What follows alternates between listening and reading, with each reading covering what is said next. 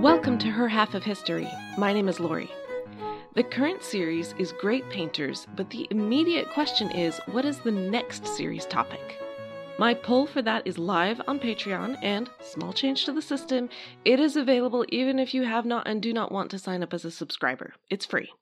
All you have to do is click on the Patreon link in the show notes or on my website, or visit patreon.com and look me up as Her Half of History. Then you too can vote on the topic for Series 11. And your choices are 1. The history of girlhood, with topics like toys, education, chores, puberty rights, and more. 2. Women on the March. This one would have episodes on the Women's March on Versailles in 1789, the Nigerian Aba Women's War of 1929, Women's Strike for Peace in 1961, etc. 3. Dry Bones. The stories of women for whom we have only the physical remains, like the Inca Ice Maiden, Egyptian mummies, and Danish Iron Age peat mummies. Or 4, you make your own suggestion and leave it in the comments on the poll. Every vote counts, so do your patriotic duty and go out to Patreon to vote your conscience. Back to Series 10, Great Painters. Today is episode 10.11, Hilma af Klint, an abstract painter. We have arrived at modern art. When my daughter was ages 3 to 6, we lived in a couple of different places in Europe. We traveled as much as is possible with a small child and a tight budget. We went to many of Europe's greatest art museums, and at one point my small child turns to me and says, in all seriousness, "What does modern art mean? Does it mean not good?" Some of you might respond that she just said out loud what everyone else was thinking anyway. Nevertheless, I am going to round out this series with 4 modern painters, all of them wildly different from each other, and I hope you will like at least one of them. Hilma af Klint was born on October 26, 1862, in Stockholm, Sweden, to a family of naval officers and minor nobility. That means she is absolutely no relation to the Austrian Gustav Klimt, who painted The Kiss. His name has an M, Hilma's got an N. The only thing in Hilma's childhood home that approximated art was the collection of nautical charts. She was sent to school, which means she had parents who valued education. You can tell because they had to pay for it. The state only valued education for boys. That was what they offered for free. Hilma was relatively privileged. She finished secondary school and took painting classes so she could be among the first women to enter the Stockholm Royal Academy of Art. Women were allowed, but they were trained separately from the menfolk, and even so their presence was controversial. The complaints against them were strongly worded, but still boil down to the same intellectual level as saying girls have cooties. When she wasn't at art school, Hilma was attending séances. Yes, séances. In the modern world, many, but not all, people are inclined to smile at the idea of using a Ouija board to speak to the dearly departed.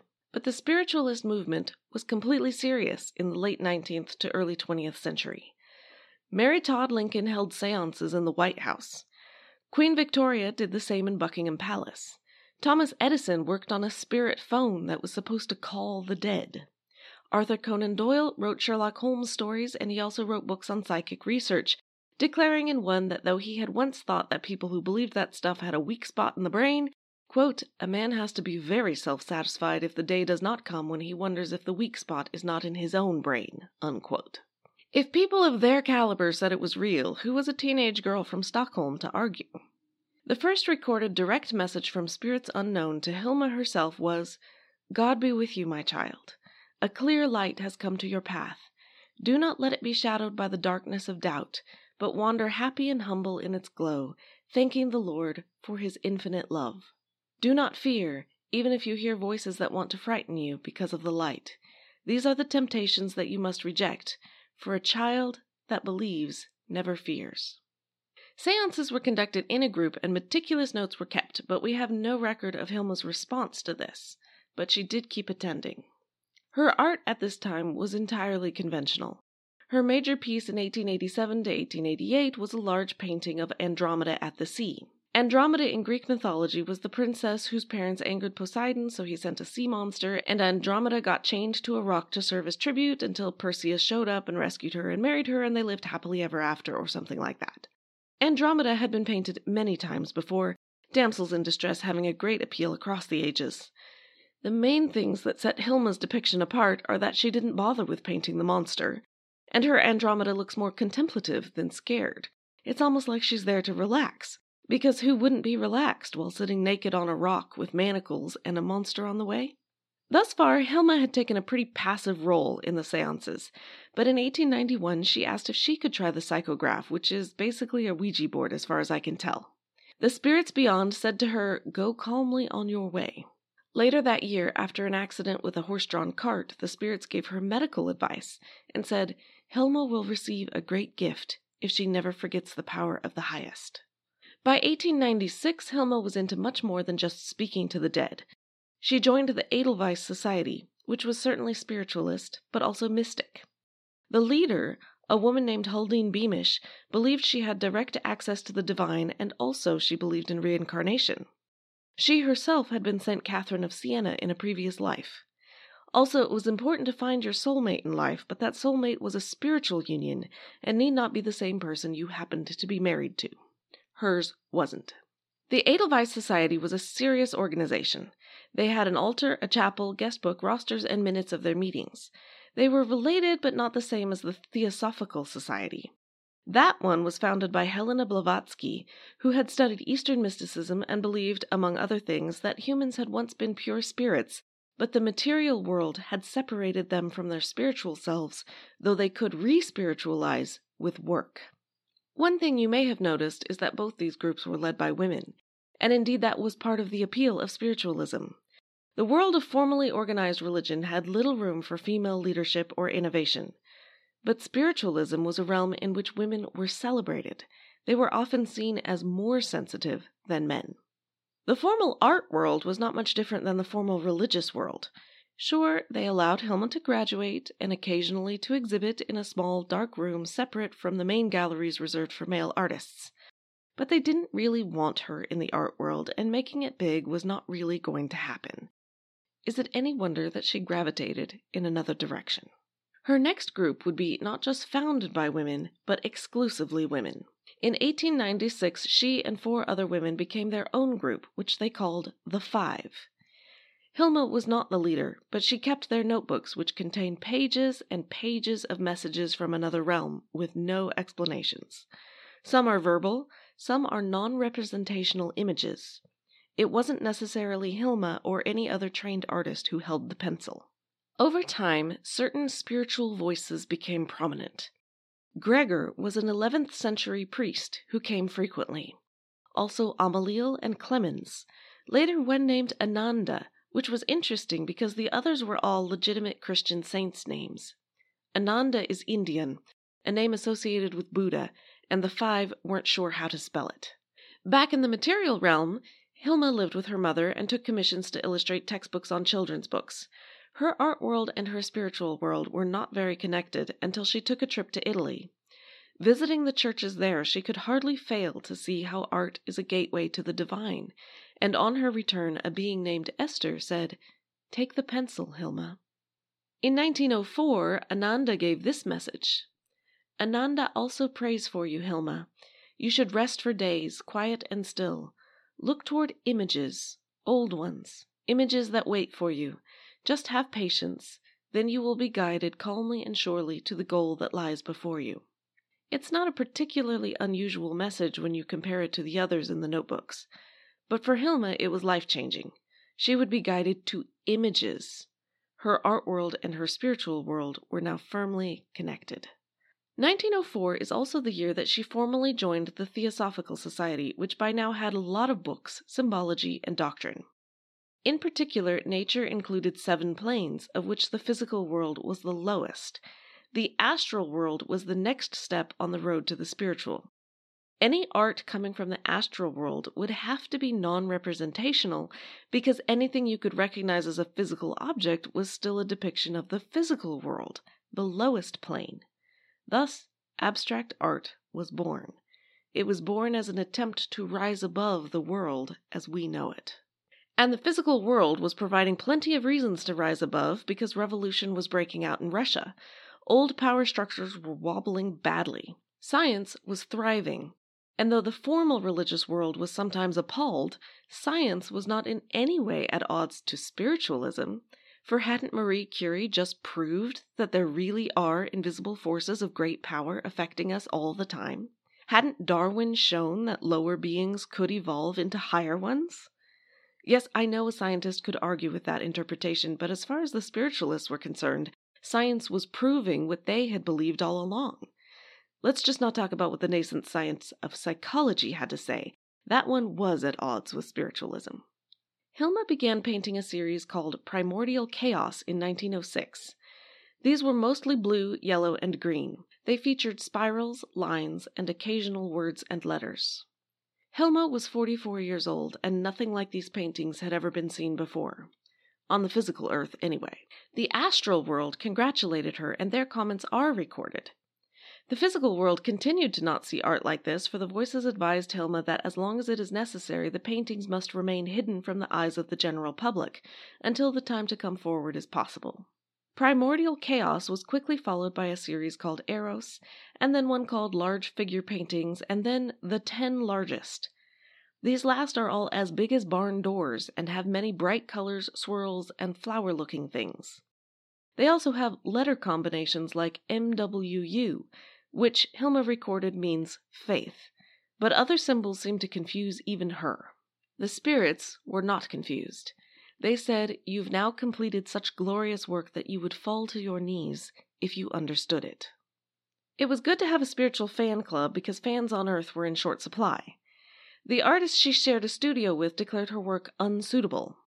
Rudolf Steiner, now the international leader of the Theosophists, looked at a few of her paintings on his visit to Sweden, but he refused to stick around long enough to have the kind of dialogue with her that she obviously wanted. Even the 5 were dubious. They didn't like how Hilma had seized control of their group. Undaunted, Hilma carried on.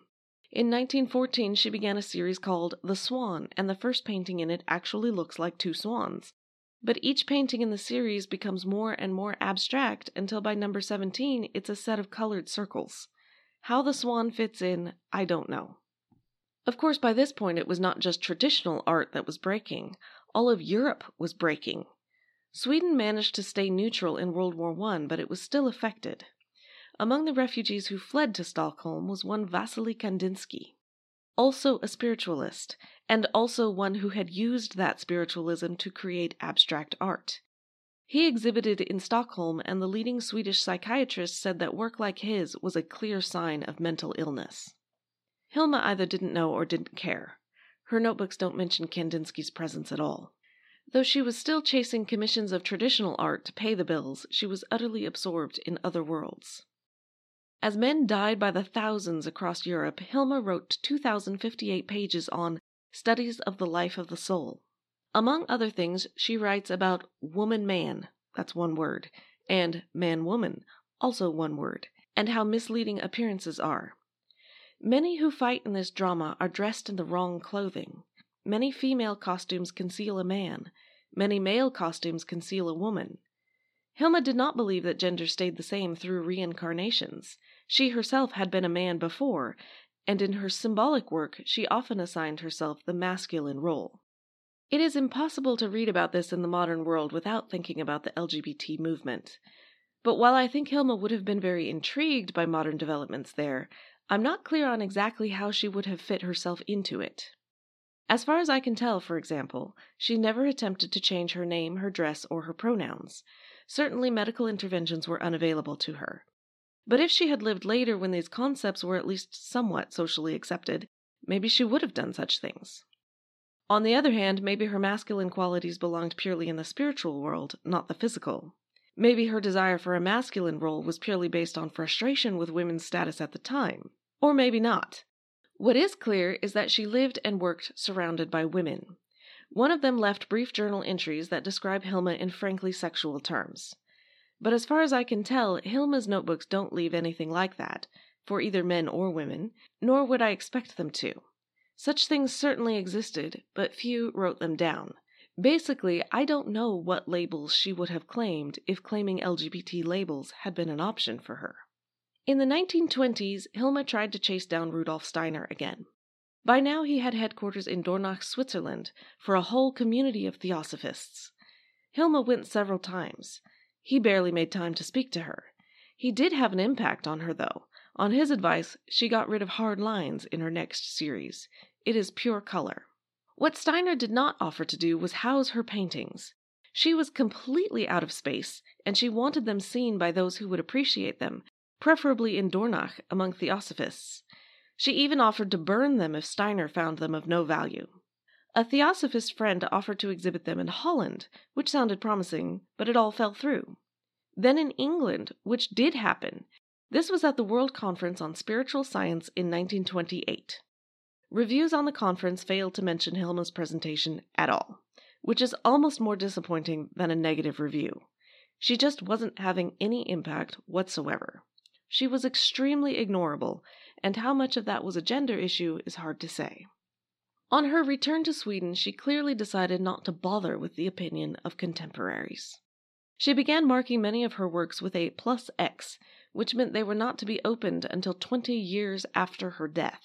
In a way, her timing was a shame, because it was only about this time that around the world in New York, an enthusiast named Hilma von Ribé was hard at work convincing the wealthy Solomon R. Guggenheim that he should be enthusiastic about modern art too.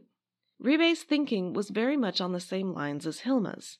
She was building not a museum, but a temple, and she wrote, "For thousands of years, astronomers as well as laymen believed that the Earth was the center of the universe, around which all other planets revolved.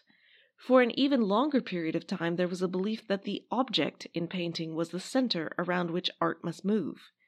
Artists of the 20th century have discovered that the object is just as far from being the center of art as the Earth is from being the focal point of the universe." Ribé liked Wassily Kandinsky's work. The person who didn't like it was Hitler. In Germany, non-representational art was declared degenerate and confiscated. Kandinsky was trying to reclaim a work of his from 1911 on the grounds that it was the very first abstract painting in the world. He had invented the genre. That claim was flatly untrue. Hilma had been doing abstract art for years before that, and Kandinsky may have known it through Rudolf Steiner. If he didn't know about her, he definitely did know about several other painters like her. But he had grasped, as few others had, that the future of abstract art was in New York, and his claims played well there. He had also mostly dropped the spiritualist connection. That was not what most of the New York collectors were interested in. Hilma would never have dropped that spiritual connection. In the end, I think it's safe to say she was more interested in spiritualism than she was in art. In 1943, a local admirer offered to build a museum to house her works and offered Hilma extremely generous terms. Hilma said no. Why? Well, she was explicit in her final letter. "Despite your interest in what I produced, you still didn't understand its higher origins." Artistic admiration was clearly not enough. One had to believe. In 1944, Hilma fell off a streetcar and hurt herself. She never recovered. Her house and her life's work were left to her nephew Eric, who was far too busy serving the final stages of World War II to do anything about it. Everything was boxed up and placed in his attic for years. Her obituary said she was a failed artist. After all, she had exhibited only occasionally and sold even less. Years later, when Eric tried to give her work to Swedish museums, they declined on the grounds that it was too derivative of Kandinsky, despite the fact that some of it was older than Kandinsky. The first major exhibition of Hilma af Klint was in Los Angeles in 1986, and since then her fame has soared. When the Guggenheim in New York finally displayed them in 2018, they had more visitors for it than for any other exhibition in their history. They had to extend their hours to accommodate them all. The question is whether Hilma would have been pleased with achieving artistic acclaim at last. I don't think the Guggenheim asked visitors whether they were believers in the astral world before admitting them. Some of them quite clearly were not.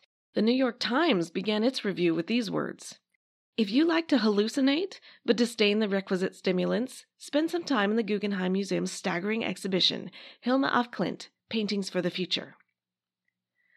I suspect Hilma would have been offended by the word hallucinate. But in a secular sense, the review was entirely positive. In episode 10.1, I referenced Linda Nochlind's 1971 essay, "Why Have There Been No Great Women Artists?" According to the New York Times, Hilma's disappearance and then reappearance on the art scene settles the question.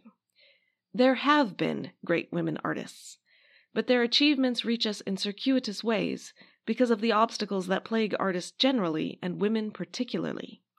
These reasons, so complex and individual, have to do with the nature of artistic ambition, the psychic and material needs that make fulfillment possible, and the extent to which these needs are met by society. Some artists, in response, create their own citadels of rationales, systems, and even delusions. My major source for today is Julia Voss's biography, Hilma of Klint. You can see all the other sources, plus a transcript and pictures at the website herhalfofhistory.com. You can tell me in the comments whether you think Hilma was crazy, delusional, gifted, or inspired. Follow me on Twitter at her_half or on Facebook and Instagram as Her Half of History. And don't forget to vote on Patreon. Next week, we have an entirely different modern painter. It's the early expressionist painter, Paula Modersohn-Becker. Thanks.